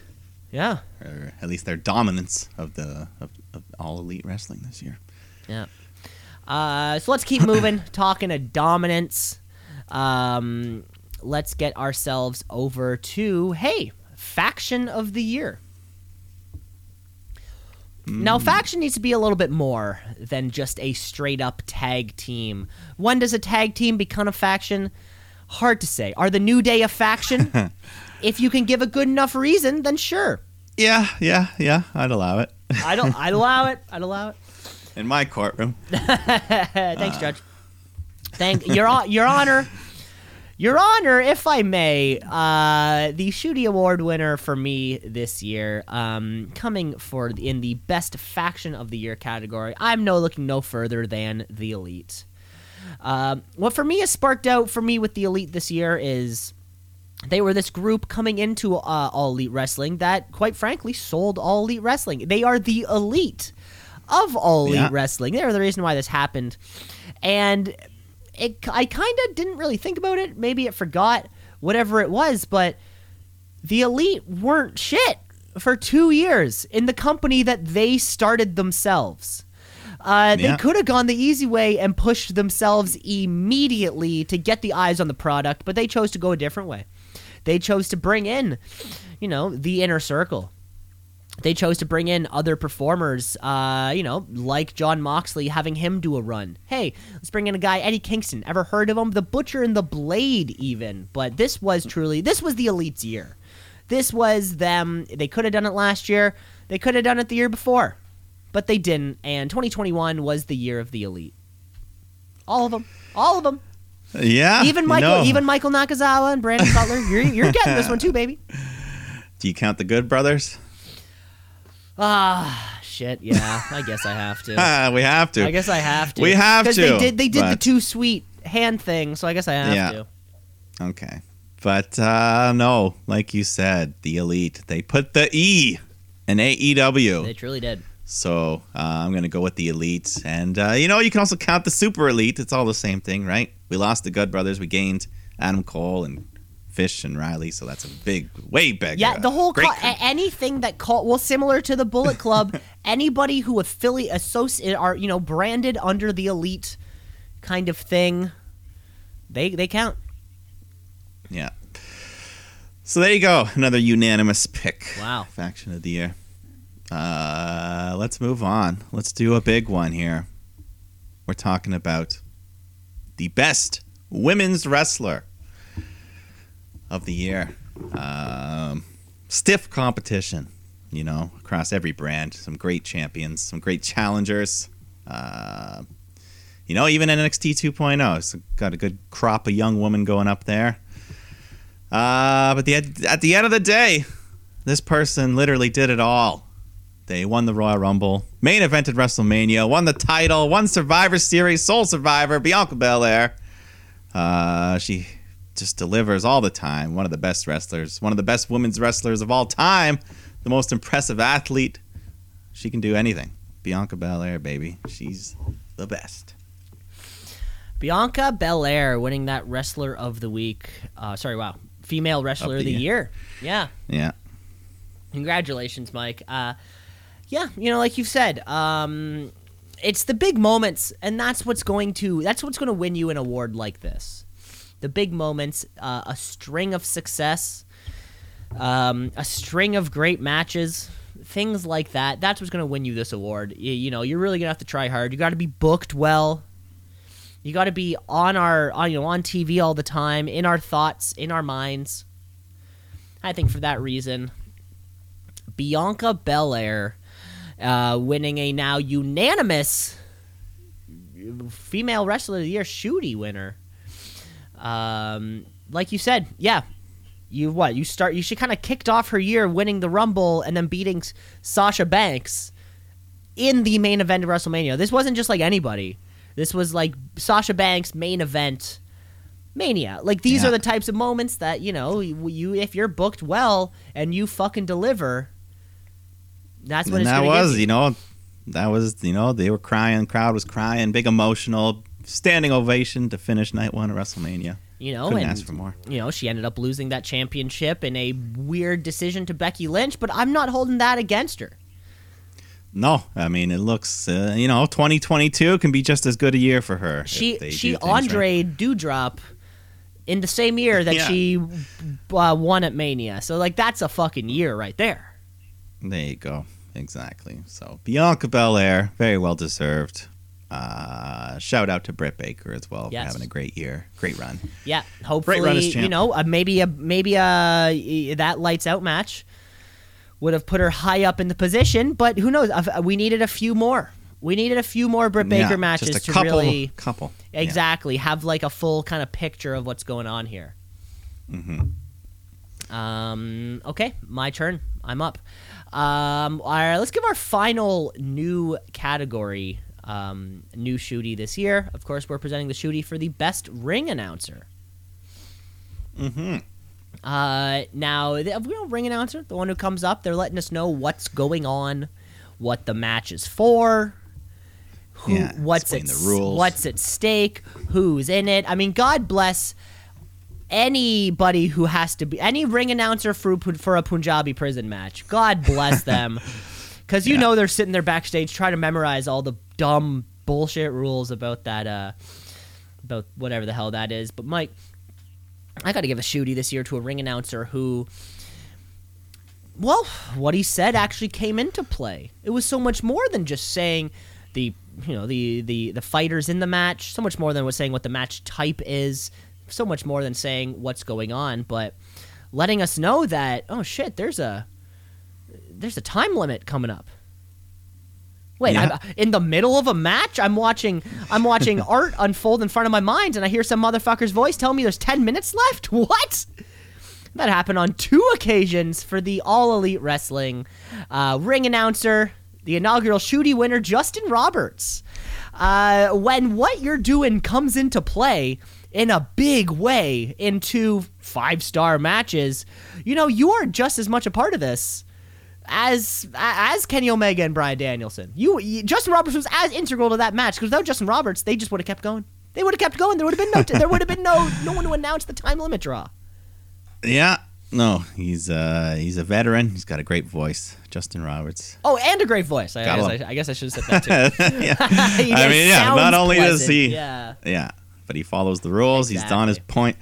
Yeah, Justin Roberts, good guy. He was my runner-up. But I'm going to give it to someone new here in the business, or at least new to us. And they got a great start going on over on NXT. Alicia Warrington. I just love the passion in her voice she gives it. When she announced the War Games match, she really gives it her all. This is the War Games! No, she's got a great future. I think we'll see her on the main roster announcing stuff sooner than later. Alicia Warrington. Shout out to her. Yeah, who does the, who was the one that was let go? There was one. Justin Roberts used to work for WWE. Yeah, I was thinking of somebody else, though. Anyways. Yeah, they've had a lot of come and go. Yeah. But, no. There we go. Those are our 2. Fantastic. Best ring announcers. Let's go to another fun one here. Well, they're all fun ones, but I'm talking about the best hair. Because, I think most wrestlers have a lot of creative freedom with their hair. We've seen all sorts of colors. The pink Eva Marie's, the Sasha Blues, the Shotzi Greens, the Becky Oranges. Now, Sasha Blue, that is a color that you can get at Home Depot, right? There's a little swatch. There's a little swatch for that. Yeah. So, it's not all about color. Last year, you gave it to Cameron Grimes. Just a very full over hair, chest, beard, head. He's got everything. Yeah, he has a lot of it. Good thing it didn't get shaved off in that hair versus hair match. But I'll tell you what, though. When it comes to hair, there's one person that stands out. Not only for look, but for function and style. It gets implemented into the matches. This person's racking up the awards this year because Bianca Belair, that hair, literally one of the big moments of WrestleMania when she whips Sasha, and you can instantly see like a 5-inch gash. She's probably got a scar there for life. But that hair, I mean, it's so much a part of her that, I mean, if she ever loses that, that's going to be game changing. You heard the whoosh. Yeah. Like Indiana Jones's whip or something. And an instant welt just right on her ribs. Wow. Yeah, she's done it before and she'll do it again. But she said her rule is if you don't use my hair against me, I won't use it against you. That's a fair rule. That's fair. That's fair. Yeah. She at least gives you an option. Like, hey, just don't touch the hair and I won't slap you with it. Yeah, exactly. Well, yeah. So I'm going to present to you my Shootie for best hair. Of course, in the world of professional wrestling, we're going to pretty much see everyone's hair. If you got long hair on your head, we're going to see it. You got a beard, we're going to see it. You got chest hair, we're going to see it. You got hairy arms. Hey, we're going to see it. You got do you choose to shave, we're going to see it all go down, right? So if you're balding, we are going to see the recension exactly. Well, Baron Corbin is uneligible to win best hair unless he grows it back and then he wins the participation award. Mike, this year. So for me this year, as my hair continues to grow long, I appreciate kind of the upkeep that needs to go with it with thick, curly hair. I can sort of see it, and just like and just like they say, representation matters. You see somebody in your kind of demographic in television or film, and you say to yourself, "It is possible." That is me. So when I see someone with what I believe to be similar hair that I do, and I see them out there jumping around, kicking around, slapping around, I'm thinking to myself, if they can do it, then so can I.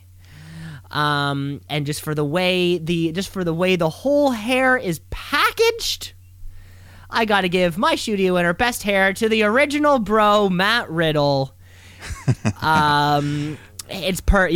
I see Matt Riddle and I having very similar hair. He doesn't grease it up too much. I'm like, okay, that your hair looks thick. Like I can just picture. I feel like him and I have very similar head hair problems where it just keeps growing. And I sympathize with that. And if he can do a floating bro with that hair, then so can I. I think, Matt Riddle, you are my Shootie winner, best hair. Yeah, I had back in my high school days, I had a similar head of hair to Riddle. Long, thick hair. And and so seeing somebody with your same struggle. Yeah. May have been for a second there. I thought you were going to go Sami Zayn. Oh, I mean, he has great hair. Yeah, now that he's growing it out, kind of got long hair. But there you go. Always keeping an eye on those hairdos for next year. Anything. Like we said, anything can win. Style, function, color, length. It's anything. All of that's one so far. Yeah. All right. Where to next? It's your go. Sorry, it is mine. So let's give our next Shootie award. We're going to be presenting you the Shootie for best television story. This is this is fun. Oftentimes there are some stories that play out on TV, and then or most of the times, I guess I should say literally all the time, it plays out on TV, and then at the pay-per-view or the premium live event, we kind of get the culmination of that, right? But our week to week is figuring out what's going on. Sometimes they stand out. Sometimes this award does stand out. Who Killed Roman Reigns might still be one of my favorite storylines in the last 4 years. What's in the Cage? That was also actually some of these have really actually stood high in my brain for a long time. But this year I had to look. There were T-shirts made after it. Twitter name handles were changed to it, I'm sure, and a brand new nickname was formed. My best TV story, Shootie Award winner, goes to the belt collector, Kenny Omega, and him being this global champion for such a huge part of the year. Yeah, no, he dominated, everywhere he went. Yeah, and he was on our Dynamite every single week, being this guy. He was bringing out all the belts, or he'd have fucking Don Callis hold on to the ones that he didn't want to hold on to or whatever. Belt collector Kenny was a very unique experience too. Kind of in the whole business of it all, right? You see that in the independent promotions, or you'll see maybe somebody in IWGP bringing out the Rev Pro Championship or something like this. But to see it on television, on the main stage, it was pretty special. Yeah, no, it was awesome. Kenny Omega just killing it at everything he did. Amen. Year, Yeah. Yeah. This one was a little tough for me to do. I mean, yeah, I don't know. Either way, it was an AEW. For the most part, they just tell more coherent stories, long-term stories. And this was a very long-term one that finally paid off. I'm talking about Hangman Page's chase for the world title, involving Kenny Omega, of course. And yeah, just fighting his way through the Elite and teaming up with the Dark Order and everything that went along the way to him winning that world title. Yeah, teaming up, but never due to necessity. Yeah, just friendly ally. He didn't want their help more often than not. I have to do this on my own. Yeah, but okay, but we got your back if you need it. And they respected it. Johnny Hungy respected the hell out of that. Yeah, so Hangman Page, the cowboy shit. The whole draw, I mean, we saw every side of him. The depression, the highs, the lows. Yeah, we saw it all. He had a kid, for God's sake. That too, yeah. So there you go, your best TV stories. Let's jump over to another one of the unsung heroes, an integral part of the show. Of course, we're talking about the referee of the year. I mean, sometimes a good referee doesn't get noticed at all. They just do their job. They don't get in the way. And sometimes you got to go off the script. Unfortunately, there's injuries, and what the ref does can make the difference in the performer's health. So one ref, she went above the call of duty a couple times this year. I'm talking about Aja Smith down at NXT. She's another one of those up and comers. She's gonna be a big name in the referee industry, and she stopped the match between Mercedes and I think another one was Xia Li when they got hurt, and looking out for the performers, and she's good at her job. She's a consistent. The cadence on her counting is never out of sync. So Aja Smith, you're my winner. Yeah, the Xia Li one, I do recall that Big X coming up. Yeah, congratulations, like you said, unsung heroes of it all. Aja Smith, I believe, married to Leon Ruff. But we're saving that. We're saving that for the matchmaker trivia game that I'm setting up. There you go. So this one for me, you're right. The unsung heroes. I got to keep things safe, of course. Last year, famously, I had awarded to Eddie Orengo, who called that. Remember there was that match between Kairi Sane and Asuka, and then it's Asuka. It was Asuka and someone, and then something happened, and he called a DQ, and everyone's looking around what? He made an executive decision. He made an executive decision or something. So, Mike, but I'll be honest. I'm going to give out an award without any specific context. Okay, here's the context. I have my I have a constant list of Shooties stuff where I'll type in candidates throughout the year. That way I can kind of review and be like, okay, what do I think? And when I got to the best best ref category, I had this name in all bold, all caps, underlined, italic with exclamation marks in front and behind it. But I didn't write why. So I have this guy, and I've been all week. I've been trying to go back, and I'm going through old YouTube clips. What the fuck did this guy do to make me want to give him this award so definitively? I haven't gotten there yet, but because I wrote it down, and at the time I thought it was a great idea. Jason Ayers. He's a ref down there at NXT. He also does he also produces the show as a backstage producer. Also, I have Mike. I'm gonna let you know as soon as I find it. I'm looking though. Wait, tell me his name again. Jason Ayers, Ayers. He just kind of looks like them all. He's white guy, short hair. He Yeah. he did something this year for me to want to put him over so hard. So I will find that out and get back to you because I gave him a Wrestler of the Week. So Wow. I need to find We need to to- find the episode that I did Wrestler of the Week, and I will get back to you next show. I promise. I gotta do a little bit of math. You know, we have all these shows. I have it like what week it would have been, and I just gotta find that episode. Jason Ayers, Yeah, you're the we winner, need to- man. We need to know. The listeners need to know. Listener needs to know. Hopefully by next show I'll be able to let you know. Okay. Okay, here we go. We're coming down. We have 2 more here on the list by my count, Mike. And I'm pretty sure by your count also. So we're going to end with the big one. So before we get to there, let's give our shooty for the most over. Again, what is over? Who the hell knows what over is? It's when the fans like you. Is it when the fans hate you? I mean, hell, Roman Reigns won a most over shooty last year for being the tribal chief. Yeah. Right? Yeah. And it's like, well, what the fuck does that mean then? But this is a performer who has been over for a long time. And when I say a long time, I don't mean a few months, a few years. I mean, like, this guy's been over for a decade. And it doesn't matter where he wrestled. It doesn't matter what arena he wrestles in. He doesn't matter what performer he's going up against.